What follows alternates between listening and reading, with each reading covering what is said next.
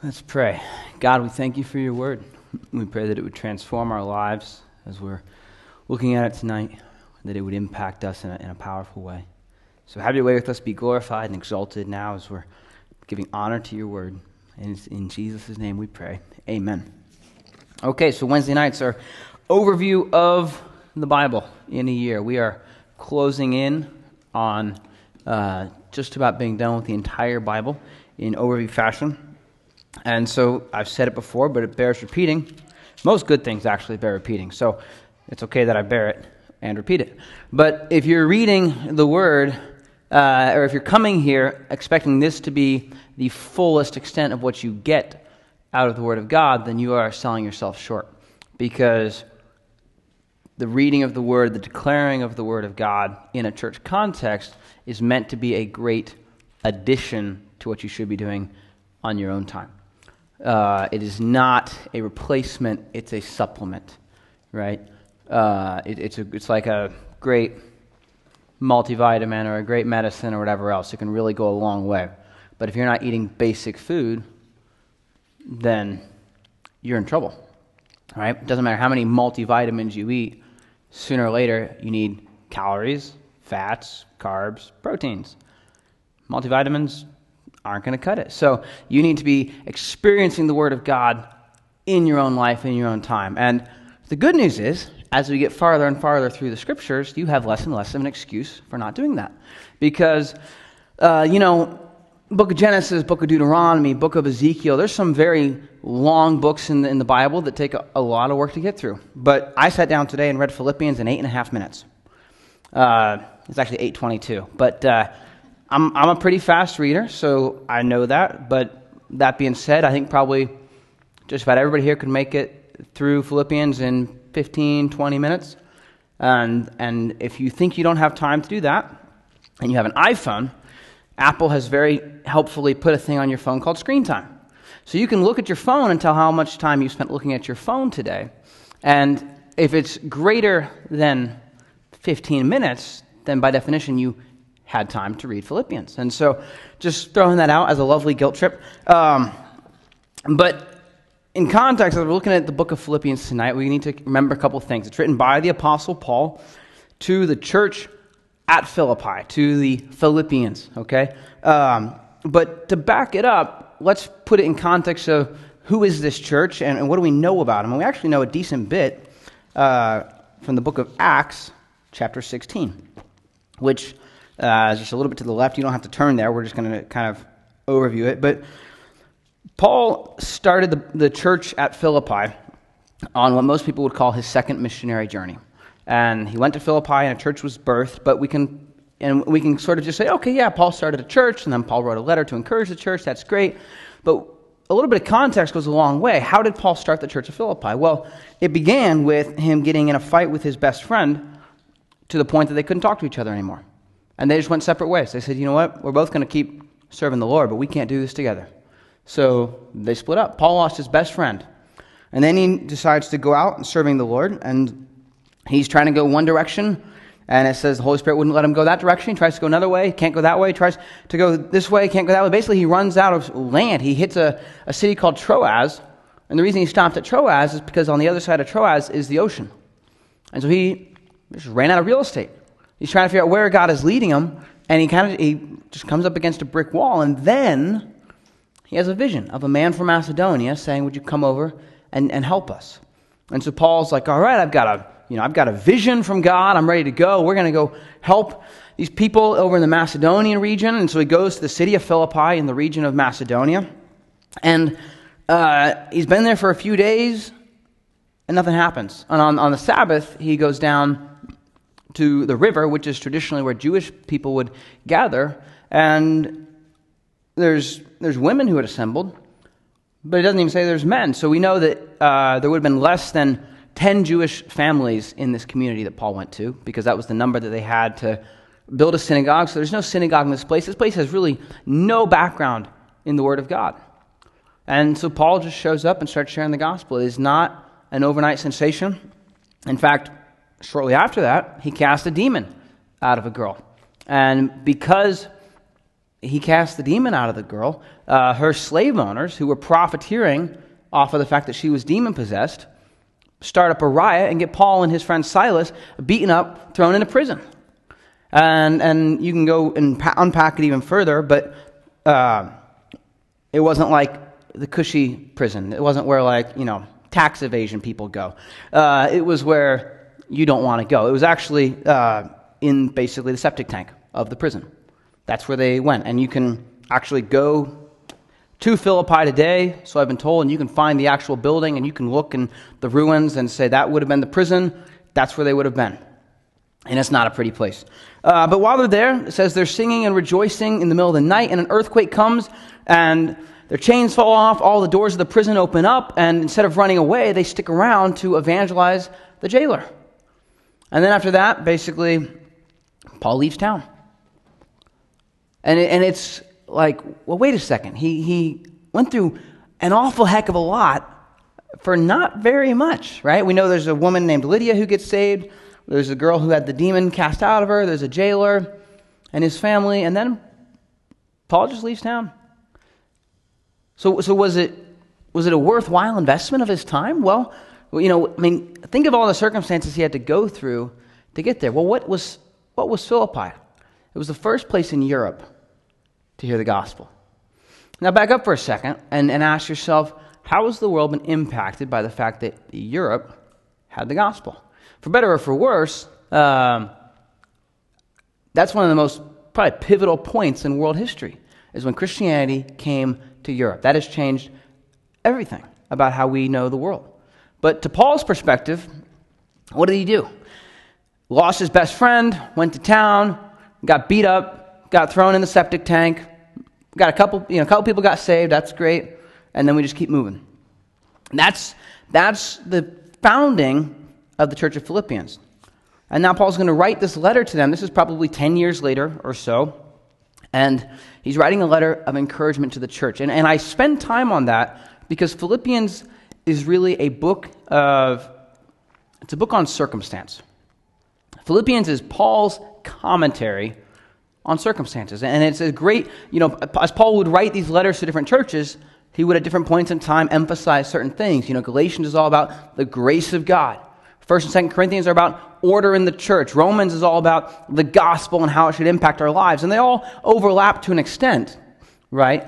But Philippians is specifically, in a lot of ways, Paul's commentary on circumstances in the Christian life. And in that sense, it has a ton of application because we all have circumstances. Some of us have fun circumstances. Some of us have not so fun circumstances. Some of us have easy circumstances. Some of us have hard circumstances. But we all have circumstances. We are all living life in this world, and life is happening. We're doing life, okay? And so Philippians then becomes a super, super practical commentary on what do you do when you're living life, when you're just doing life. And so I want us to pause. I was talking to Mariah earlier this morning. I said, tonight's probably going to feel like a pinball machine, as opposed to every other Wednesday night, which is completely laid out and logical. But start in chapter 1, verse 12. We're going to read a couple chunks, and then we'll go back and move through the book in a little bit of a straightforward fashion. But chapter 1, verse 12, Paul says, "Now I want you to know, brethren, that my circumstances have turned out for the greater progress of the gospel, so that my imprisonment in the cause of Christ has become well known throughout the whole Praetorian Guard and to everyone else, and that most of the brethren, trusting in the Lord, because of my imprisonment, have far more courage to speak the word of God without fear. Some, to be sure, are preaching Christ even from envy and strife, but some also from goodwill. The latter do it out of love, knowing that I am appointed for the defense of the gospel. The former proclaim Christ out of selfish ambition rather than from pure motives, thinking to cause me distress in my imprisonment. What then? Only that in every way, whether in pretense or in truth, Christ is proclaimed, and in this I rejoice." Now, flip over to chapter 4, verse 10. Chapter 4, verse 10, Paul says, "But I rejoiced in the Lord greatly that now at last you have revived your concern for me. Indeed, you were concerned before, but you lacked opportunity. Not that I speak from want, for I have learned to be content in whatever circumstances I am. I know how to get along with humble means, and I also know how to live in prosperity. In any and every circumstance, I have learned the secret of being filled and going hungry, both of having abundance and suffering need. I can do all things through him who strengthens me. Nevertheless, you've done well to share with me in my affliction. Paul's writing this in prison. Okay, this is not, we in 2 Corinthians, he talks about how many times he's been thrown in prison and beaten up and almost died. This is one of these times. Paul's in prison right now, writing a letter of encouragement. And he says, hey guys, I want you to know that my circumstances have just turned out for the furtherance of the gospel. Isn't that awesome? Isn't it awesome that I'm sitting here in prison and the gospel of Jesus Christ is going out and impacting lives? He says, it's great. I get a new shift. Every 8 hours, I get new guards who come, or 12, whatever it was. I get new guards who come in who haven't heard the gospel. He says, my imprisonment in the cause of Christ has become well known throughout the whole Praetorian Guard. The whole, group of soldiers who are guarding Paul have all heard the gospel. They know exactly why he's in prison. It's not because he was breaking the law. It's because he was fulfilling the commission to declare Jesus Christ. And he says, on top of that, my fellow brethren are now encouraged to share the gospel. Right? Because, what the heck? They could throw us in prison, but that's still a ministry opportunity, so we might as well just go for it now. He says, the gospel's going out. The guards are hearing about it. The fellow believers are being emboldened. Some of them are actually doing it just because they're selfish and they want to grow their church while I'm tied up. So what? The gospel's going out. Paul says, I really don't care about my circumstances. And then in chapter 4, when he's talking, he says, basically he's responding to a financial gift they had sent him while he was in prison. And he's saying, hey, I'm super thankful for that. But I'm not saying thank you in the, kind of the classic, that was a great gift. Would you like to make a monthly contribution? He's like, no, I'm just legitimately thankful. And I want you guys to know that I appreciate your gift immensely, but I'm not guilt-tripping you in it because I'm content in wherever I'm at. I've learned how to have lots of money coming through as people are making contributions, and I've learned how to go hungry. And I'm good with it all. And that really is, those two chunks is pretty much the entire amount of time Paul's going to spend in this book talking about his circumstances. The book is about circumstances, but it's not really about circumstances. Because why? Because Paul's got bigger things going on. And what he doesn't do, and this is important for us to recognize, what he does not do is say, everything is going great. He does not say, I don't have struggles. He doesn't say, I'm not having problems, or I'm not having issues, or I'm not having people who are trying to stab me in the back for the sake of the ministry, or whatever else. He's not denying reality. But what's he doing? He's acknowledging a much bigger reality. That, God is doing something in the midst of my circumstances. God is working in the midst of this. And so, you know what? Yeah, it's hard, and it's rough, and it's not always fun, but who cares? That's Paul's commentary on circumstances. And so the rest of the book really is just promises from God and exhortations. Right? Hey, in the midst of circumstance, remember these things. Remember these things that God has told us and hang on to them. In the midst of circumstances, here's some exhortations. Here's some things to do. You want some practical nuts and bolts? Right? Paul doesn't, Scripture doesn't go into a ton of high philosophy. And it's a very philosophically comprehensive religion. But Christianity excels in nuts and bolts. Right? James is going to say, be quick to listen, slow to speak, and slow to become angry. He doesn't say, now let's discuss what exactly anger is, and in the metaphysical properties of the tensions in your blood vessels expanding to bring. He doesn't care. He says, no, you be slow to get angry. Right? The Scriptures give us practical advice. And so Paul is going to do that. He's going to give us promises from God that we should hang on to, and exhortations from the Lord that we should try to walk in. Okay, and so what we're going to do basically for the rest of the night, or for the next 30 minutes, is look at some of these and just try and unpack them and understand in the context of, the hardship under which this church was founded, the hardship that Paul is going through right now as he's writing this. There's a lot of pain and suffering going on amidst these people. And in that, Paul is writing. Paul is not writing to, a church of surfers on the beach. He is writing to people who are living a hard life. And so bear that in mind. Now let's go through the book. So chapter 1, verse 1, it says, Paul and Timothy, bondservants of Christ Jesus, to all the saints in Christ Jesus who are in Philippi, including the overseers and deacons. Grace to you and peace from God our Father and the Lord Jesus Christ. His opening statement is very classic. It's how Paul opens. He gives them a benediction. He says, grace and peace. And we've said it before, but you always got to remember when you're reading through one of Paul's letters, Paul always says grace and peace. In one of his epistles, he says grace, mercy, and peace. But they're always in that order. Because you never have the peace of God in your life until you've experienced the grace of God in your life. If you are not saved, you have no peace. And you won't have peace until you experience the grace of God transforming your life. Now he says, to all the saints in Christ Jesus who are in Philippi, including the overseers and the deacons. Now it's interesting that he says it like that. He did not say to the pastor of the church in Philippi and whoever he chooses to reveal the word to. Who is this book to? This book is to the church. And oh, by the way, the elders and the deacons are allowed to read it. Right? This book is written for the church. This book is not written to have a priest or a pastor or somebody else explain to you the truth so that you can abstain from the responsibility of taking in yourself. This book is written for you. This book is to the saints. Who are the saints? Anybody who believes in Jesus Christ. Right? And even, the overseers and deacons, we talked about before, deacons are just people who help out wherever needs to help. Our church has a total acceptance policy on deacons. If you want to be a deacon, once we're done here, you walk out back when they're cleaning up the tables and you say, what can I do to help? You're a deacon. Congratulations. You're helping do the ministry of the Lord in whatever capacity it needs to be done. Right? It's not some sort of fancy elevated title.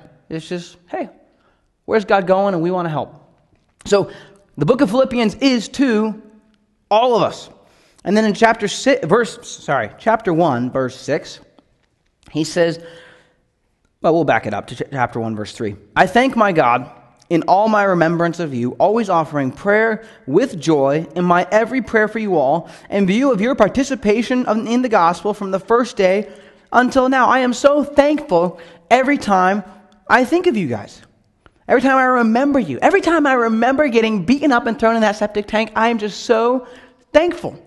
Verse 6, for I am confident of this very thing, that he who began a good work in you will perfect it until the day of Christ Jesus. That might be one of the most encouraging verses in the Scripture. Because I am not perfect. Right?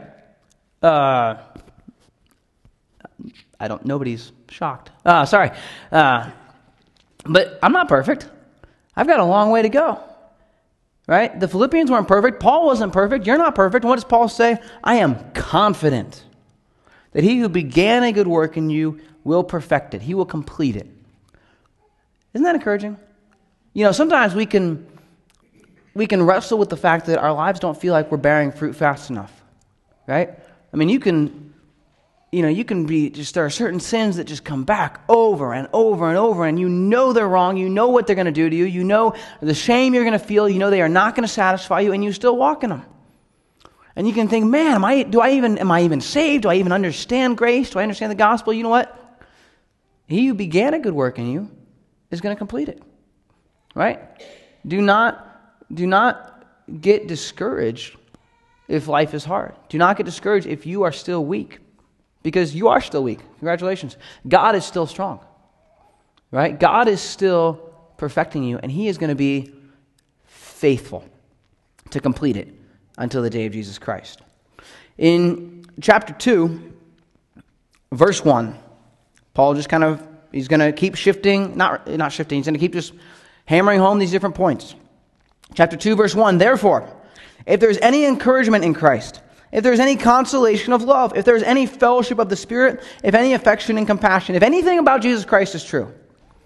Verse 2, make my joy complete by being of the same mind, maintaining the same love, united in spirit, intent on one purpose.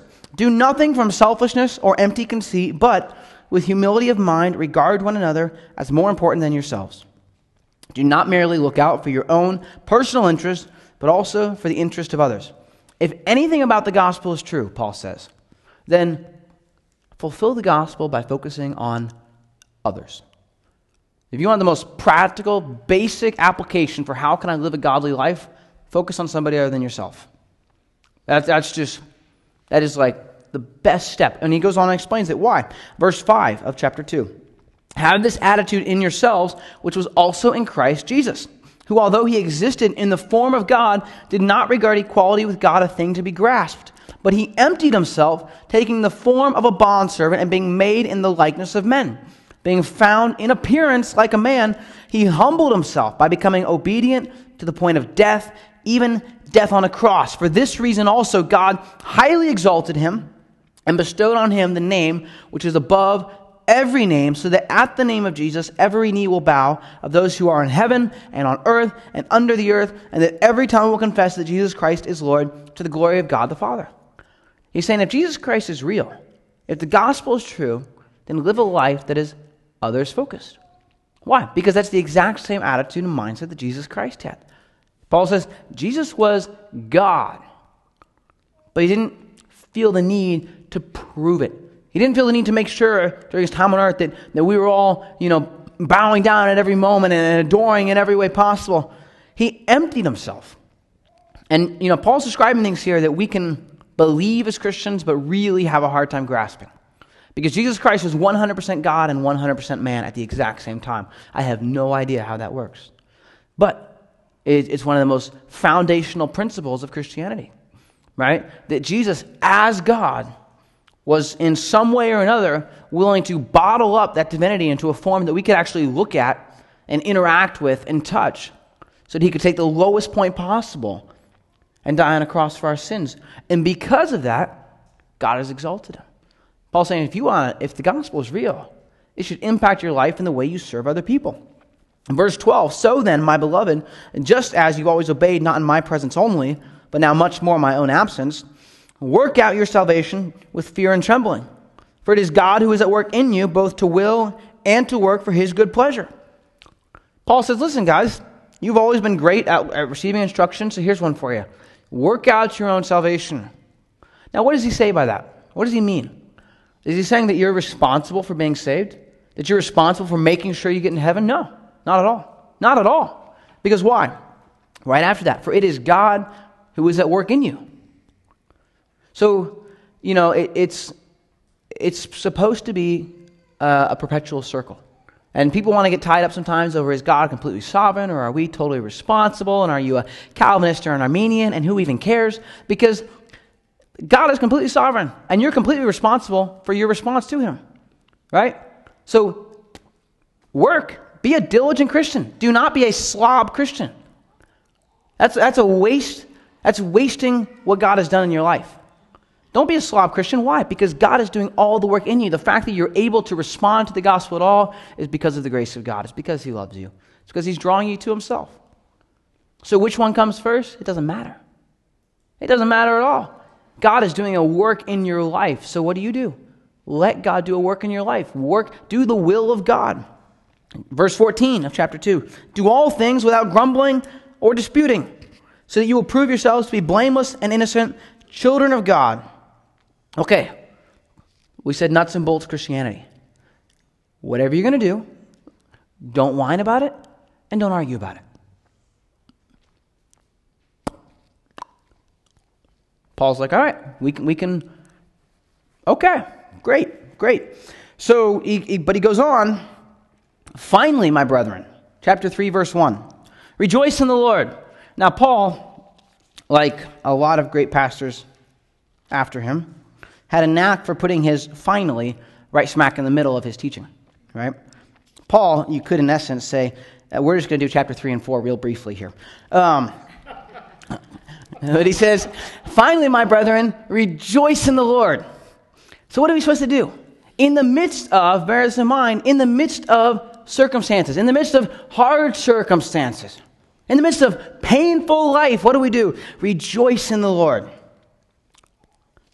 Is that easy to do? Not really, right? That's not really easy. And I'm going to be honest here. This is not my strong suite in life, right? Philippians is one of these books that I love in part because it always challenges me. And I remember last year at the what's now the Jesus Conference in Kentucky that used to be the men's conference, we were going through Philippians, and they asked me to teach a chunk of chapter 1. So I taught on circumstances and how our circumstances shouldn't really be a factor in our response to the Lord, and did a teaching on it. And it was either later that afternoon or the next day or whatever, Dad just quietly and graciously, and just once, said, I bet if you applied everything in your life that you just taught in that teaching, you'd be in pretty solid condition. And I said, oh, I know. You're absolutely right. Because here's the deal. I can stand up here and declare to you what the Word of God says. That doesn't mean I've fully grasped it or fully attained it. Right? But Paul says, what do you do in your circumstances? You rejoice in the Lord. Now, he doesn't say be happy, because happiness is a feeling. He says you rejoice. You take joy. You make it a point to find joy. Joy is not a response to something happening. Happiness is good things happened, therefore I feel happy. Joy is, it can be that. It can be, wow, good things happen and God is so gracious and good to me. I don't deserve it. Praise the Lord. It can be, awful things are happening. But by the power of God, I have the perspective to see what really matters. And so I am still thankful in the midst of awful things happening that God has saved me. I'm still thankful that even though I might not fully grasp it, God is in control. I'm still thankful that He's working things out for His pleasure and His goodwill. I'm thankful I'm not driving this ship right now, because I'm pretty sure I would screw it up. We take joy in the Lord, right? And oftentimes, happiness and pleasant thoughts and emotions follow along with that. But do not let your Christianity be dictated by your feelings. You tell your feelings where to go in Christianity. By the power of God, you decide that you're going to take joy. He goes on in verse 7, and this is a great passage. He says, but whatever things were gained to me, those things I have counted as loss for the sake of Christ. And if you correlate that with chapter 1, verse 21, he says, for me to live is Christ and to die is gain. Paul says, you got to understand, everything in my life revolves around Jesus Christ. To live is Jesus Christ. To die is an even greater reward. And I was listening to a pastor this week who said, if you substitute that word Christ with anything else, that statement doesn't work. To live is pleasure, then to die is not gain. To live is money, then to die is not gain. Right? To live is romantic relationships, then to die is not gain. But if you live for Christ, then it doesn't matter whether you live or die, you win. And he says, all right, so whatever things were gained to me, those things that I used to really hold on to, to live is whatever else, and to die is loss. He says, those things I've counted almost all as lost for the sake of Christ. More than that, I count all things lost in view of the surpassing value of knowing Christ Jesus my Lord, for whom I've suffered the loss of all things, and count them but rubbish, so that I may gain Christ. He says, you know what? I don't count anything in my life as worthwhile. Not when it's contrasted with the fact that I get to know Jesus Christ personally. Nothing matters. It's not like, sometimes we break it down in our lives, like, what's the most important thing? And we say, well, God, family, church, work, whatever else. No. It's God. And then somewhere else in the fine print, several pages later, is family, church, work, all these other little things. But God takes preeminence over everything else. He says, nothing else matters. Nothing else. Doesn't matter what kind of house you live in. Doesn't matter what kind of car you drive. Doesn't matter who you're married to. None of it matters in contrast with who God is. Because if you do not know God personally, then none of it matters. And so he's laying out for us this perspective, right? In the midst of circumstances, in the midst of living life and life being hard and challenging, Paul is saying, you got to understand, there's really one thing that matters when life is hard. There is one thing that matters when life is easy, and that is Jesus Christ, and do you know Him? That's what matters. In chapter 3, verse 9, we'll back up to verse 8 and just start again. More than that, I count all things to be lost in view of the surpassing value of knowing Christ Jesus my Lord, for whom I have suffered the loss of all things, and I count them but rubbish, so that I may gain Christ and may be found in him, not having a righteousness of my own that's derived from the law, but that which is through faith in Christ, the righteousness which comes from God on the basis of faith. He says, everything is lost to me because so that I can gain Christ and have his righteousness. Not my righteousness, not things that I've done, but what? A righteousness which comes from God on the basis of faith. Righteousness is not going to come from anything you do. It's going to come from God when you believe that he has saved you. And verse 10, that I may know him and the power of his resurrection and the fellowship of his sufferings, being conformed to his death, in order that I may attain to the resurrection from the dead. Paul says, I can't wait to rise from the dead. Death has no power over me. And I'm excited about this righteousness that I have in Christ, because now I can know him and I can know the power of his resurrection and the fellowship of his sufferings. Paul says, I know God. And we're like, yes, I know the power of his resurrection. Yes, we know that we're going to rise from the dead, that death has no power over us. We know that we can share in the fellowship with Jesus Christ. What the heck? What are we going to do with that? Paul says this is one of our privileges. Elsewhere he'll say, all who desire to live a godly life in Christ Jesus will suffer persecution. So circumstances are hard, right? But Paul says in chapter 2, verse 5, have this same attitude in you, which was in Christ Jesus. Jesus Christ went through a lot of circumstances, right? Now, I mean, some of us have lost jobs and taken a demotion, lost prestige or honor or whatever else. You got to remember, Jesus went from God to God-man.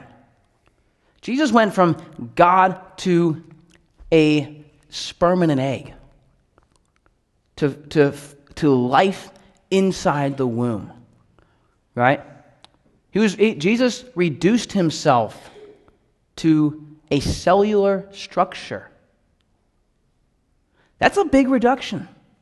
That's a long way. I don't care how far anybody in this room has fallen. You have not fallen that far, right? And so sufferings and circumstance are what? They're a means for us to recognize the depth of what Christ has done for us. That doesn't make them fun. That doesn't make them easy. That doesn't make them pleasurable. But it makes it, in a sense, our privilege. We get to have the same mind which is in Christ. Do you think Jesus ever on earth missed being in heaven? However that works, I don't know. But do you think he ever missed angels falling down before him and having absolute power over the entire universe? To somehow bottle that up into a man who's probably 5'6", 130 pounds. Probably not a big guy. That's a big contrast, right? And when we suffer, when we go through hard circumstances, what are we? We are getting to participate and experience the same joy that Jesus Christ experienced. It says, in Hebrews, says that Jesus, for the joy that was set before him, endured the cross. Jesus saw the big picture. He saw resurrection. He saw a restored relationship with humanity. He saw himself back in heaven, seated at the throne with God the Father. And for that joy, he endured the cross. And so for us, in our circumstances, for the joy of what God is doing, we say, okay, this stinks. But, like Paul said earlier, there's only one thing that matters. That's Jesus Christ, and do you know him? Okay? But he goes on, and it's an encouraging verse, verse 12. He says, not that I've already obtained it or I've already become perfect. Paul says, okay, here's what I just told you. Now, I can't honestly say that I'm totally there all the way, right? Paul isn't 100%. Paul is not a perfect human being. He's like, here's what you do. I'm still working on it too. So, not that I've already obtained it or I've already become perfect, but I press on so that I may lay hold of that for which also I was laid hold of by Christ Jesus. Brethren, I do not regard myself as having laid hold of it yet. He says, I have not arrived yet, but one thing I do, forgetting what lies behind and reaching forward to what lies ahead, I press on toward the goal for the prize of the upward call of God in Christ Jesus. Let us, therefore, as many as are perfect, have this attitude. Paul says, I have not arrived. I keep messing up. I keep stumbling. So what do? Forget the past. If you've repented of your sins, God has forgiven you. God He's not swept them under the rug. He has not covered them up. He has removed them. They are gone. And so don't you go and try and remind God of them. You forget the past. What do? You press forward. Christianity is a forward-facing religion. We're not trying to get in touch with a past life or a past experience. No. What are we doing? We are pursuing Jesus Christ. And He says, this is what you do. Right? All these truths, all these exhortations, you're not going to be ever able to say, I've perfectly applied the book of Philippians to my life. Now I'm ready to move on to the book of Colossians. That's not how it works. No. You're never going to arrive perfectly until you are fully perfected. But he makes the point, he says, as many of us as are perfect need to have this attitude. And you can look at that and say, well, I'm not perfect, so why do I need to have this attitude? No. In the eyes of God, we talked about this in Romans and Galatians. In the eyes of God, you're perfect. If you've received the gospel of Jesus Christ, if you have asked the Lord to forgive your sins and reunite you with Him in fellowship, then in God's eyes, you're perfect. God has wiped away all your sins. And so, if you have understood and accepted and received the gospel of Jesus Christ, it doesn't matter what you've done. You're perfect in the eyes of God. That's not an excuse for you to sin. That's a reason for you to keep pressing on. That's a reason for you to keep driving, right? To keep forging ahead. Why? Because in the eyes of God, you're perfect. And, so what do? Because God is at work in you, work out your own salvation. Work. Do not expect that God is going to just, no, I'm saved now so I can do whatever I want. No. That's not how it works.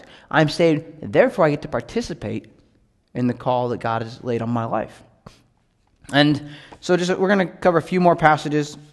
Verse 20 of chapter 3, he says, "For our citizenship is in heaven, from which we also eagerly wait for a Savior, the Lord Jesus Christ."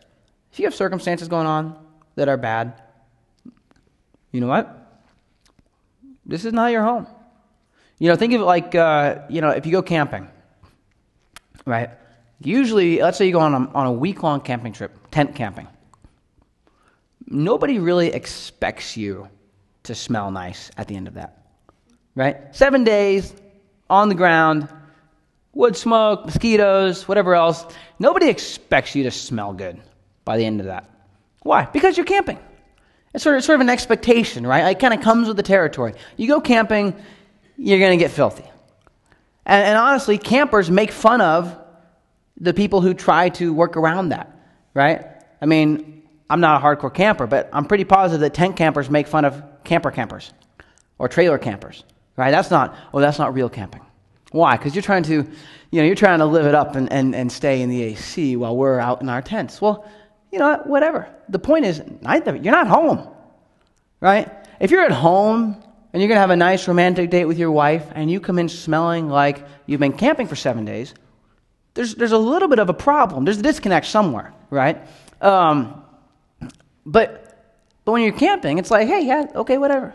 We're camping here on earth, right? This body right here, this physical body, Paul refers to it as a tent. And sooner or later, the tent breaks down and folds up, and you try and put it all in the bag, and then you throw it away, right? This tent is going to break down. This tent is not what I'm designed to live in long term. There's a body waiting for me that I'm going to live in forever, right? So, yeah, circumstances are rough. You get mileage on your engine. Some of our engines have got more mileage than others. But, the engines wear out sooner or later. Doesn't matter how often you change the oil. Engines will sooner or later burn out or rust out or something. But sooner or later, you stop driving them. And your body's the same way. So circumstances are hard, but that's not a problem. If you stink in this life, you're just camping. And the Lord is doing something in your heart. So don't let your circumstances drag you down because you're just camping. You're on your way home, but you still smell. And that's okay. Chapter 4, he says, "Therefore, my beloved brethren, whom I long to see, my joy and my crown, in this way stand firm in the Lord, my beloved." Guys, he's saying, stand firm. Ephesians says, hey, having done all, stand. And standing is a great little thing because you can't always, charge. You can't run. Not everybody can run a marathon. Not everybody can do whatever. Standing is just kind of this quiet act of defiance. We're just, you know what? I'm ready. Whatever God calls me to, I'm here. I'm standing fast. I'm ready. I'm prepared. Whatever God calls me to, I'm standing. And verse 4, we're just going to read the last few verses here. Rejoice in the Lord always. Again, I will say, rejoice. In case you missed it back in chapter 3, he wants to make sure we understand rejoicing should be a part of your walk with the Lord. Let your gentle spirit be known to all men. In 1st or 2nd Timothy or Titus, I forget which one, Paul says the leader in the church should not be a brawler, right? That doesn't mean, he did not say let your doormat spirit be known to all men. Let your gentle spirit. It's okay to be strong and tough in the context of control, self-control, a gentle spirit. The Lord is near. Isn't that a nice encouragement? Right? In the midst of your circumstances, God is near. He's near to you right now. He's also near to his return. He's coming soon. Verse 6, be anxious for nothing. How much should you be worried about? Zip. No. Nothing. What would be a exception to this verse? Where would be grounds for saying, well, Philippians 4:6 is a great principle for most people in the world. There is no grounds, there is no point in time at which we can say, this doesn't account right now. Be anxious for what? Nothing, but in everything, by prayer and supplication, with thanksgiving, let your request be made known to God. Don't worry about anything, but pray about everything. And pray with thankfulness. Your prayers should be marked by thankfulness to the Lord. And, verse 7, the peace of God, which surpasses all comprehension, will guard your hearts and your minds in Christ Jesus. If you've received the grace of God, like we talked about in verse 1, and you're praying to the Lord about everything with thanksgiving, then guess what?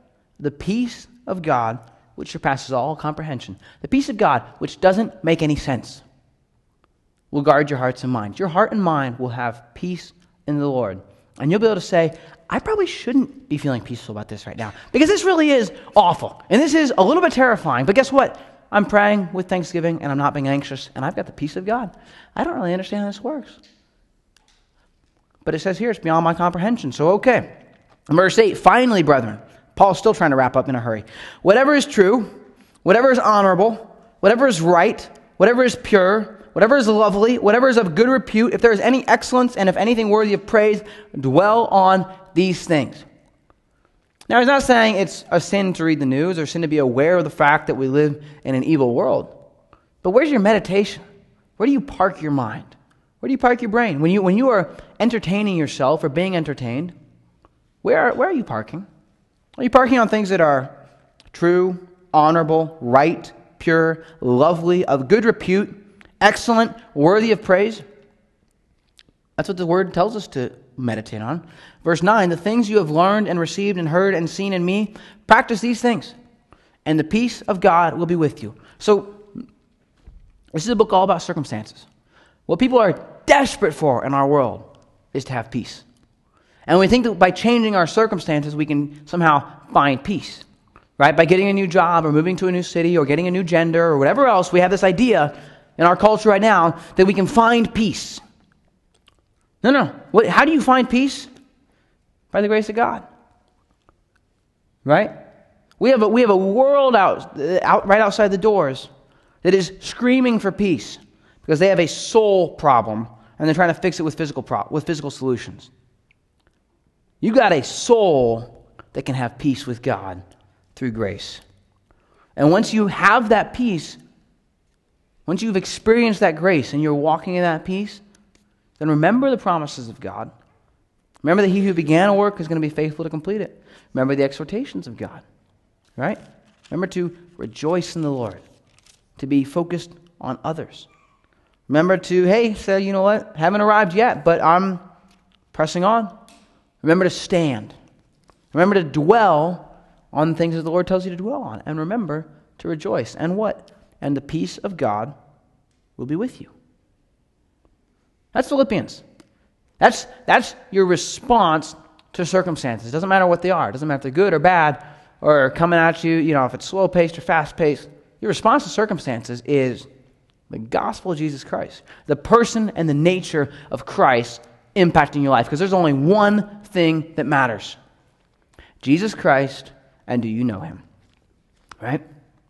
God, we thank you that we can know you. We thank you that we have that opportunity to have a restored relationship with you, to experience fellowship with you through your Holy Spirit by the blood of Jesus Christ, coming and cleansing us from all of our sins. God, we thank you for the example of Paul, who wasn't perfect, but who was pressing on for the sake of the gospel of Jesus Christ. We pray that we would do the same, that we would follow in his footsteps. And Lord, we thank you and we praise you for your peace and your grace. Help us to always walk in them, to never lose sight of how incredible they are, and let them transform our hearts and our lives. We pray that we would go out here with a peace that attracts other people, a peace that causes them to wonder what it is, that we might be able to explain that it is you. So have your way with us, God. Go before us, guide us, strengthen us, and be exalted in our hearts. And it is in the name of Jesus Christ, our King, that we pray. Amen.